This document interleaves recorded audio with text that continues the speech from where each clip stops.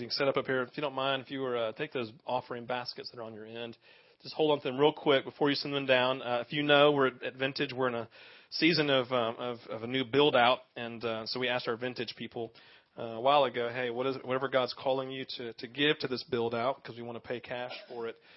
You have until January 1st to basically complete that pledge, and so far we've raised.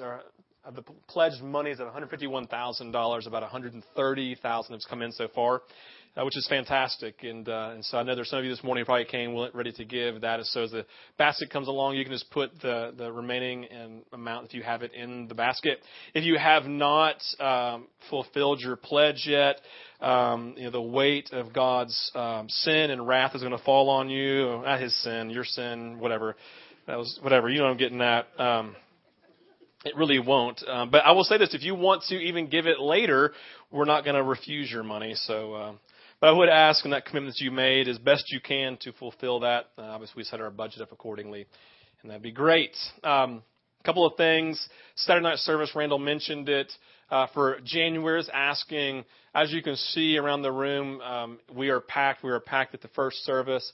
And so, obviously, until we get into our new space, we're going to be packed. And so, it'd be great if some of you who are committed here would just for the month of January be willing to come on Saturday night so that some people who may be coming the first time to church would actually have a seat to sit in. I would rather them have a seat than you, to be honest with you. And so if you make that happen, that would be fantastic. And what else? My wife wrote my stuff up here. Take the offering, pledges due, and Saturday night services. I've done it, babe. We're good. So, all right. Well, I'm Steve Hambrick, and I'm the pastor here. And we're about a year and a half into this thing called Vintage, and it's been exciting so far. Who knows how bad next year will be, right? No, seriously, we're excited about what God's doing and how He's moving in our midst. And the reality is we've just ended the year. Now, I hope all of you ended 2010. If not, you're in serious trouble because 2011 is upon us. And with 2011 coming, it means that there's been an ending. And a simple yet profound statement is this as it relates to ending, that for every ending, there is always a beginning. All right? Simple, profound. For every ending, no matter what it may be, there is always some form of beginning. And so we've just ended a year. Therefore, there is now a new beginning that's upon us. And when we talk about these new beginnings, there's this thing we call the unknowns that always come in the midst of our new beginnings. We're in a new beginning, and we're looking out, and out in front of us is all the unknown factors of things that are going to happen, whether they're good things, whether they're bad things, doesn't really matter. There are unknowns out there for us, for unknowns for some of us, that can be really invigorating and exciting, and some of us that's really scary and overwhelming. But the reality is we've come out of 2010 with an ending, and we've come into 2011 with a beginning. Stealing from the words of Shawshank Redemption that we mentioned on Christmas Eve, here's the deal. It says, I guess it comes down to a simple choice, really. Either get busy living or get busy dying. Right? You've all heard that phrase. We've used it around here. But it's the reality. As we come into this new beginning with all the unknowns out in front of us that may be scary, invigorating, exciting, or overwhelming, the reality is we have a choice. Either we get busy living or we get busy dying. Not this past year at Vintage, I would say that we got busy living. If you think about, I think back to the moment when all of us at Vintage just gave of our time and energy to a little boy named Nicholas that we did not know. Remember the Hope for Nicholas event. This boy had inoperable brain cancer, and they were trying to do some things. A lot of money was needed. And so we connected with them, and we got connected on this planning committee. And about, I think it was like 75 or 80 of our Vintage volunteers went and just spent the whole day giving themselves in the midst of the rain. I'll never forget Leslie. She was out there under the umbrella. Some of you may have been with her, and it was pouring down rain. Remember this rain that came like this because it was raining so hard, right? This rain, and she's just soaked to the core, right? And but this is this great moment of watching everybody give of their time and their energy out of a great desire to do so, right? So just watching as we gave Hope for Nicholas, we just watching the Connect outreach that we did. Remember, we took all of us at Vintage took that Saturday. and just gave ourselves to, whether it was Must Ministries or Kaya Ministries, or whether we worked with City of Refuge, or we worked with some widows and doing some work in their homes, and working with an orphanage, and just giving our time and energy to help those who were in need, just sharing the love of Jesus everywhere that we went. And recognizing just the thousands of dollars that you gave this year for needs that were going on nationally. Internationally. Remember, we gave money to Living Water so that we could build wells in these third world countries. And we gave to World Vision so that we could help those people who were in need in third world countries. And we spent time and energy as we gave money to ministries locally at City of Refuge and Achaia Ministries and Must Ministries, just giving of our resources. And I watched literally as some of you who felt needs in our own body. And just on your own, with the conviction of the Lord, you went and you gave your time, you gave your money, you gave your energy and resources to help those that were in need. We celebrate those events and those moments. That Vintage itself, we took about 10% of what came into Vintage and just gave it out. And we gave thousands of dollars away to people in our own church who just didn't have food or didn't have money to pay for their needs in their own home, just to be a help for those who were desperately in need. We came along, and in the process of Vintage as a whole, we said, hey, we want to cultivate, as a value of our church, we want to cultivate the presence of the Holy Spirit on Sunday morning. And by God's grace, He said, hey, I want to show up, right? And so we would come in and give ourselves, and He came and He moved. And in the process of that, without us, doing a whole lot of advertising and being super showy up here, we quadrupled in size in 1 year. Lord knows it wasn't my preaching, right, that made that happen. It was just God decided to show up, and people for some reason are drawn to the presence of God. And so they came. And because of that problem of people showing up, we had to go and say, well, we got to build a new space because we're in 3 services here. I mean, the Hambricks and the Wellings, man, we're worn out. So is the band for having to be here. Let's get a new space. And so we said, but hey, and God said, I want you to get a new space, but here's the deal. I don't want you to go off man's wisdom of getting a loan. I want you to pay cash for it. We said, God, we don't have the money. He said, if you'll pray and ask, I'll provide. And so we freaked out. Are you sure? Right? And so we prayed and we believed, and then all of you gave, and here we are. And listen, in less than a month, February 1, they're saying, hey, as long as you don't slow us down, Vintage, we'll be done with your space by February 1. Do you know it's January 2nd, 2011, right? We're talking in less than a month, we'll be in our new space. Paying cash the whole way of watching God do what He wanted to do here at Vintage and telling His story. This is where we've come. This is where we've been. This is where we are today. Being a people in this who have ended 2010 and moving into 2011. And here's the reality. We have a choice in this moment of our beginning with all the unknowns in front of us. Are we going to get busy living by believing God and trusting Him for our next steps and where we're going and what's going on next?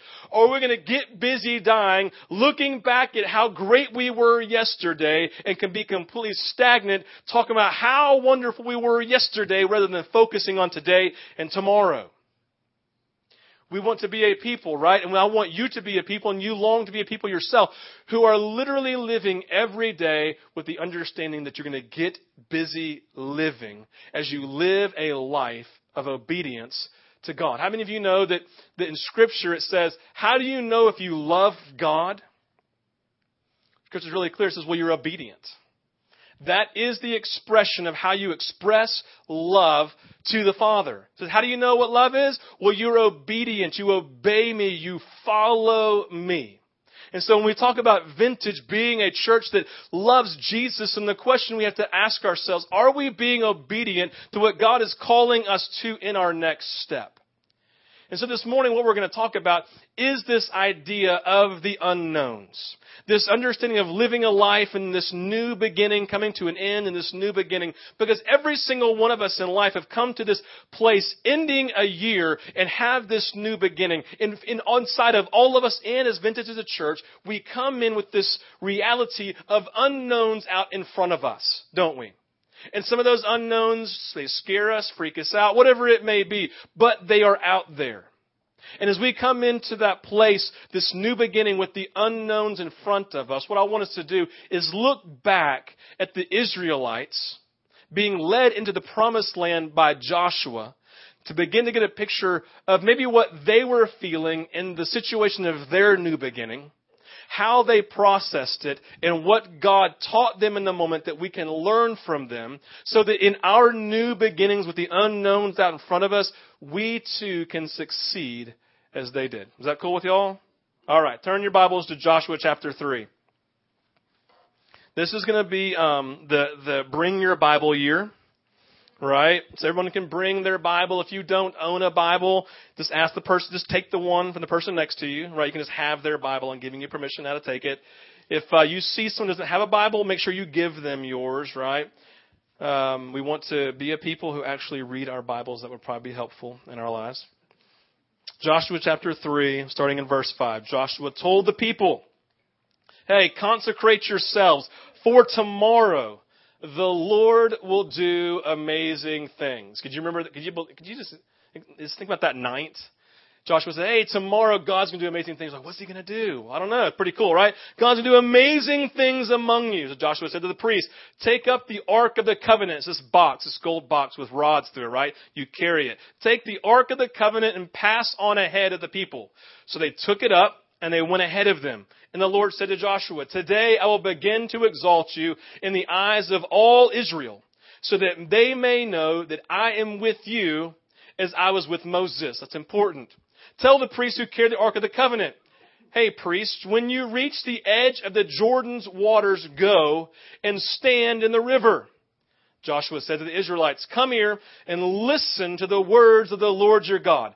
This is how you will know that the living God is among you, and he will certainly drive out before you the Canaanites, the Hittites, the Hivites, the Perizzites, the Girgashites, the Amorites, the Jebusites, and on down the sites, right? See the Ark of the Covenant of the Lord of all the earth. It will go into the Jordan ahead of you. And then what happens in the story is that the priests do as they're told.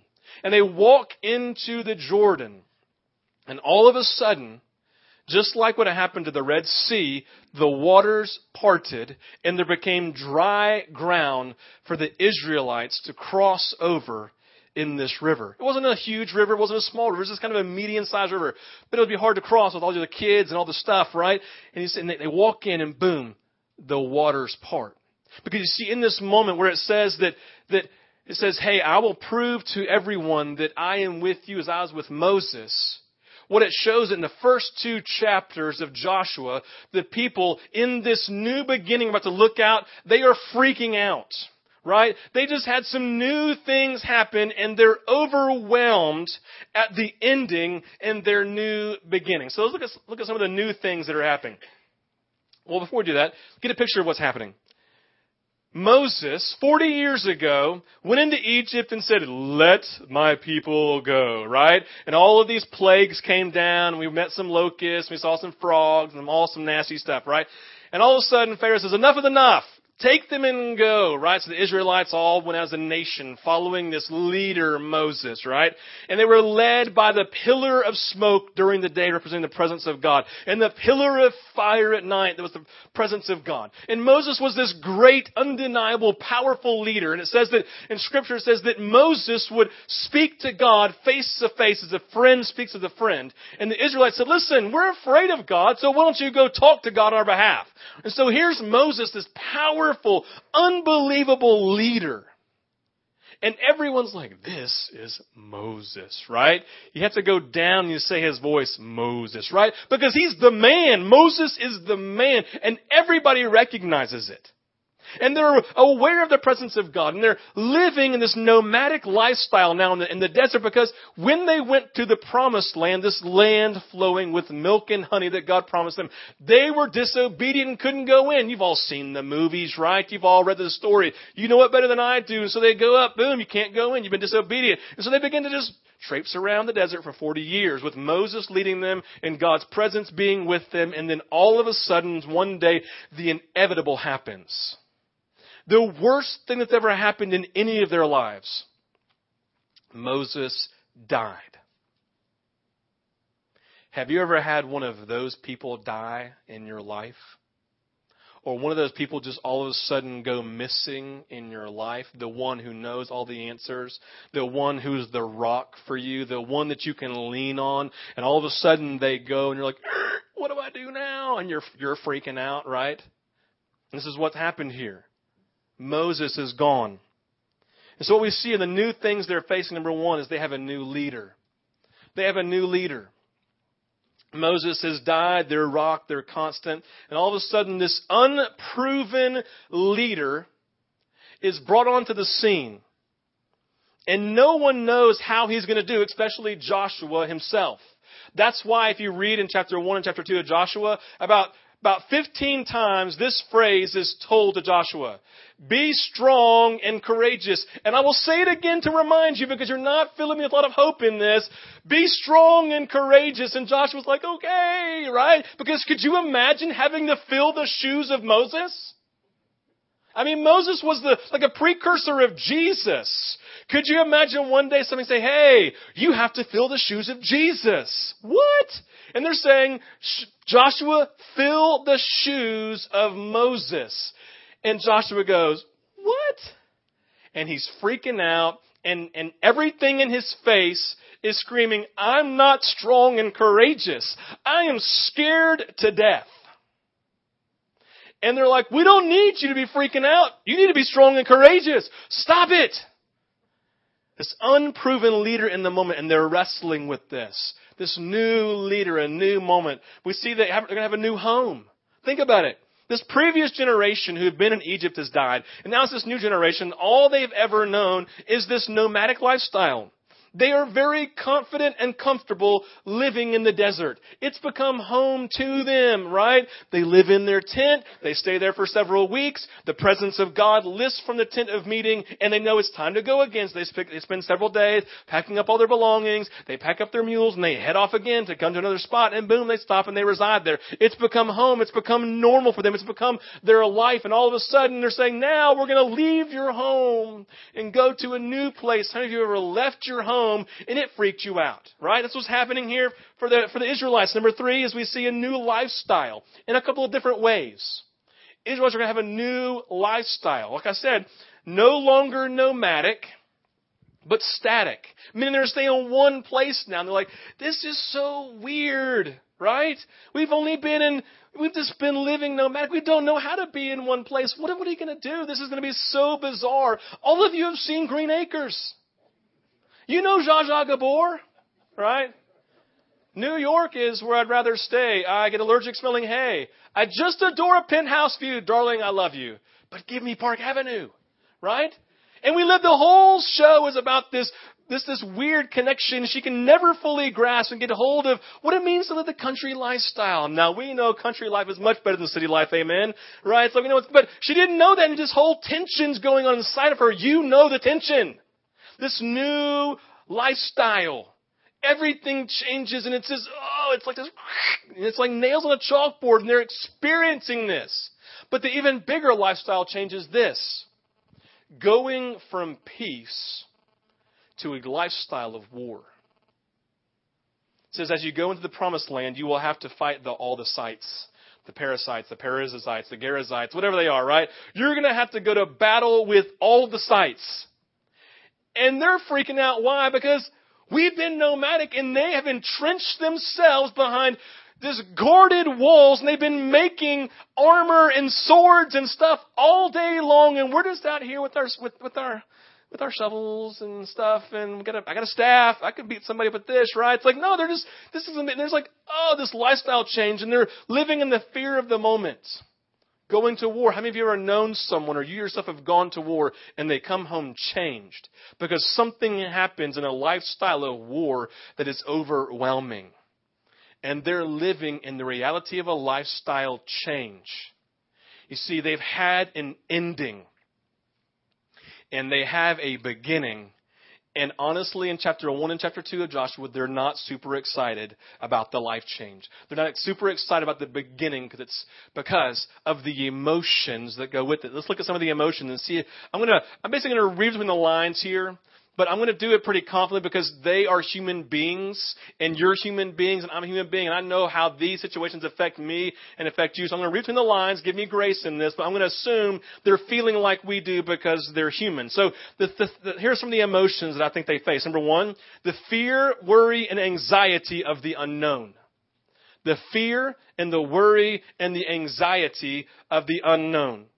For many of us, the unknown, it can be overwhelming, right? You can see it in the movies. You sit on the edge of your seat as this girl in the dark walks down this long corridor and the music is playing and it's building and you know something or someone's about to jump out, right? She's in this thing and all of a sudden it's like, right? You do this whole thing because there's the anxiety. We all live in this place of the unknown that the shoe is about to drop on us. Something bad's about to happen. We live in the fear and the anxiety and the worry of the unknown with all these things that are unsettled in our life. And this happens when we come to a new beginning. And they're facing it, and many of us are facing it in this new season, this new beginning for us that we call 2011. And we're at this place where we're like, oh my gosh, fear and anxiety and worry. Think about the Israelites. They had the fear of Moses being gone, and the whole country is left in some dude who can never fill the shoes of the greatest man who's ever lived. The fear of the inhabitants, all the sights, man, they're scary.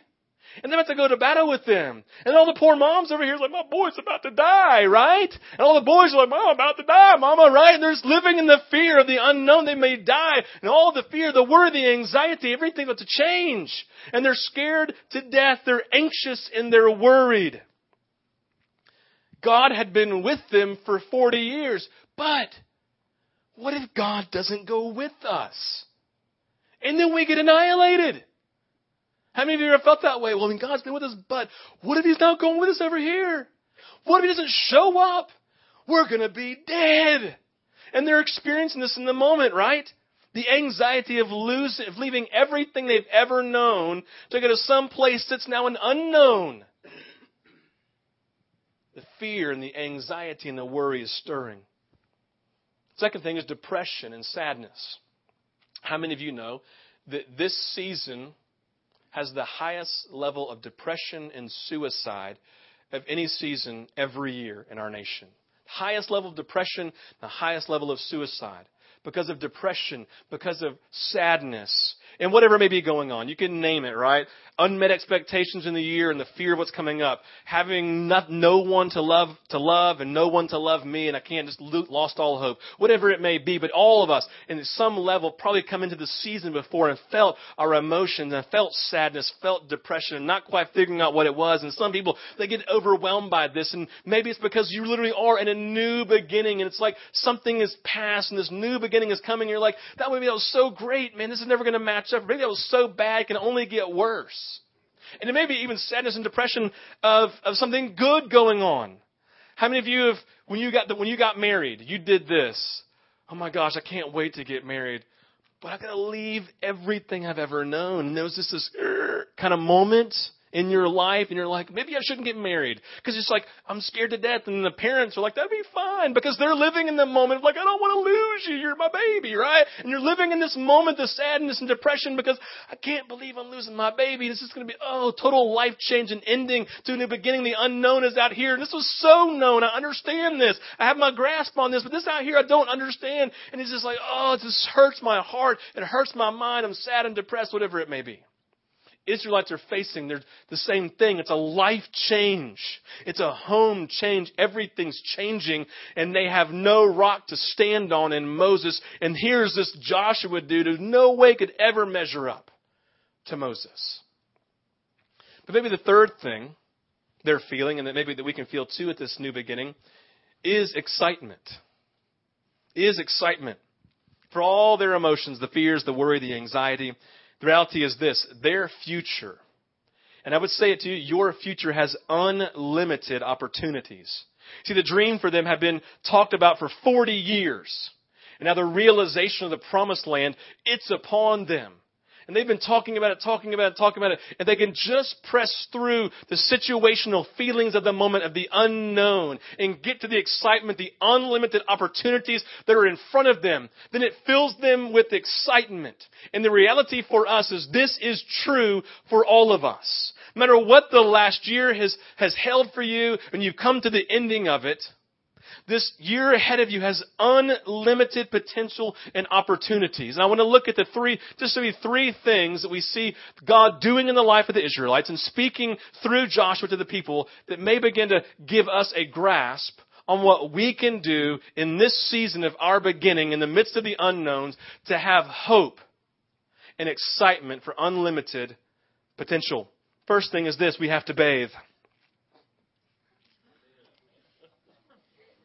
Have to bathe. Austin, you got to bathe, bro. No, you got to bathe, man. Joshua 3:5 says, consecrate yourselves. Do you hear that? Consecrate yourselves. Purify yourselves. Make yourself right in the standing of God. Set your life apart. Consecrate yourselves, for tomorrow the Lord will do amazing things among you. We said the Advent season was a season of preparation, a season of setting ourselves apart so we could purify ourselves for relationship with the Father. Listen, we're called to examine ourselves. Hey, is there anything in your life that needs to be shifted because it's hindering relationship with the Father? Paul once said, he said, yes, all things are permissible, but all things aren't beneficial. What he meant was, yeah, you can do that, but it's going to hinder your relationship with Jesus. It's not beneficial to growing you and growing your relationship with Jesus. And he's saying, and Joshua says, listen, consecrate yourself because listen, God wants to be in your presence. Hear that. God wanted to be in their presence. He wanted to move. He says, listen, if He's going to come, you better purify yourselves, make yourself right, examine yourself. See, is there anything that's not beneficial in your life that would hinder you being close to Him? This was the charge of Joshua. So what it means for us is this, and hear this. What is God excited about you doing? What is God excited about you doing to prepare for His presence moving in your life? What is God excited about you doing to prepare yourself for His presence? He's like, I can't wait for you to take this out of your life because then we can really be together. This will be fantastic. Prepare yourself. Examine yourself and just get rid of it. Number 2. Follow God. He knows the way. Follow God. He knows the way. Joshua 3:4 says, talking to the Israelites, hey, when you see the ark of the covenant of the Lord your God and the priests who are Levites carrying it, you are to move out from your positions and follow it. Then you will know which way to go since you have never been this way before. I love that. Hey, are you in a new beginning and have no earthly idea where to go? Fantastic. Follow the ark. The ark simply represents the presence of God. The box was the place where His glory dwelt, His presence, right? The Ark of the Covenant, they knew, listen, this is where God dwells. It was fantastic. If you want to go to battle, just walk on the field and say, oh, watch this. Walk the Ark of the Covenant out, open it up, boom, everybody's dead. It's fantastic, right? The Ark of the Covenant's powerful. That was an exaggeration, but it represented the presence of God. And they knew it. And so when they said the Ark of the Covenant, Joshua says, listen, the Ark of the Covenant is going to pass in front of you. The presence of God is before you. And if you are at this new beginning and you feel worried, anxious, and overwhelmed, and you don't know where to go, good news. The presence of God is about to go before you. Consecrate yourselves. Get yourself right and ready so you can see Him when the time comes. Yes, those things are permissible, but they are definitely not beneficial. They are definitely keeping you from seeing Jesus. As we step into this season, I ask you in this new beginning, what is God calling you to do so that you can follow Him? What is He saying to you so that you can follow Him? Listen, if you can't follow someone you can't see. Pretty much common sense. You can't follow someone you can't see. If you can't see Jesus and you're in a new beginning and freaking out, then you better get someplace you can see Him, because if you don't know where to go, you need to be able to see Him so you can follow Him. Get yourself in that place so you can follow Jesus. Number 3, don't forget what he has done. Joshua 4:4-7 says, Joshua called together the 12 men, the ones that he had appointed over the tribes of Israel, the ones who had carried the ark, right? He says, go over before the ark of the Lord your God in the middle of the Jordan. Each of you is to take up a stone on his shoulder according to the number of tribes of the Israelites. There's 12 of them. So basically he says, hey, ark's over here. I just want you to walk into the river you just crossed and that you just stood in. I want you to grab a big rock. And so they walked in. 12 of them grabbed the rocks, right? It says to grab these to serve as a sign among you. In the future, I love this. In the future, when your children ask you, hey, Mom, Dad, what do these stones mean? Tell them that the flow of the Jordan was cut off before the ark of the covenant of the Lord. When the ark crossed the Jordan, the waters of the Jordan were cut off. These stones are to be a memorial to the people of Israel forever. A memorial to the people forever. This is a huge statement. So basically it says, hey, listen, I want you to go over, grab those rocks, put them all right here, and then you can forever look at them and know what God did. So the 2 things we learn from this moment. Number 1, we must never forget what God has done in our lives and in our church. You must never forget what God has done in your life. Here is something you need to do tonight. All of you need to go home and either on your laptop or on a pad of paper, sit down for 2 hours and write down everything that God did in 2010 in your life. Because what you are doing is creating a 12-stone type moment of creating a memorial in your heart and in your mind, remembering everything that God did. Because when you build a memorial of remembering what God did, it will build your faith. Because if He did it once, He can do it again. And a memorial is something that we look at to remember. He says to the children, hey, I don't know if God will move today. Well, come on, son. We're walking to the Jordan. I'm going to show you the 12 stones. Dad, I've seen those every day of my life. Well, then you've forgotten. Because I'm about to walk you over and show you that I walked on dry land right here. This is a stone as a reminder. In fact, this is your tribe's stone, son. And we walked across it. That's why you're living today. And if He can move in your life, if He can be powerful in our lives in that day, He'll be powerful in your life today. Don't forget it. Yes, sir. These are memorials and moments where we look back and see what God has done so that we can remember. Because if He did it once, it will build our faith that He can do it again. But number 2 thing we learn is we must remember God wants to do new things. God wants to do new things. We're going to talk about this for the next few weeks at Vintage, but here's something I want you to hear me say. Death occurs in churches who only live off of the memory of yesterday and have no clue what God is doing today. Churches die and all they can do is sit back and talk about yesterday. And they can talk about the glory of yesterday and how God moved over here. Listen, Scripture says, forget the former things and don't dwell on the past. See, I'm doing a new thing. It springs up. Do you not perceive it? Are you completely clueless of how God wants to move today? Listen, we remember yesterday and we use it as fuel for today and tomorrow, but we don't camp out. We don't build a fire and only talk about yesterday. If you don't have stories to tell about today, then you're missing what God is doing because He wants us to use yesterday as fuel because He wants to do something new today. Are you aware of it? At Vintage, we celebrate. I just laid out a memorial, 12-stone memorial, just a handful of the things that God did in the past year. But listen, I've already forgotten them. Because I look and say, God, if I really love you, then I have to be obedient today and tomorrow for the next things that you have for us. And God, we can't live off of the Vintage, off of the glory of yesterday. Hey, that's fantastic. We quadrupled in size this year. That's fantastic. Thank you, God. But that's not what we're going to be looking at tomorrow. It's not about that. It's about what are you calling us to today? Maybe you're calling us tomorrow to lose about 100 people. Well, that's fantastic if we're going to be obedient in doing it because it's about what God's calling us to do today. And that's what He's saying for us. We've come into a new beginning. We've ended something. And in the ending, yes, there are emotions that we're wrestling with. We've come to this new beginning because there's lots of unknowns.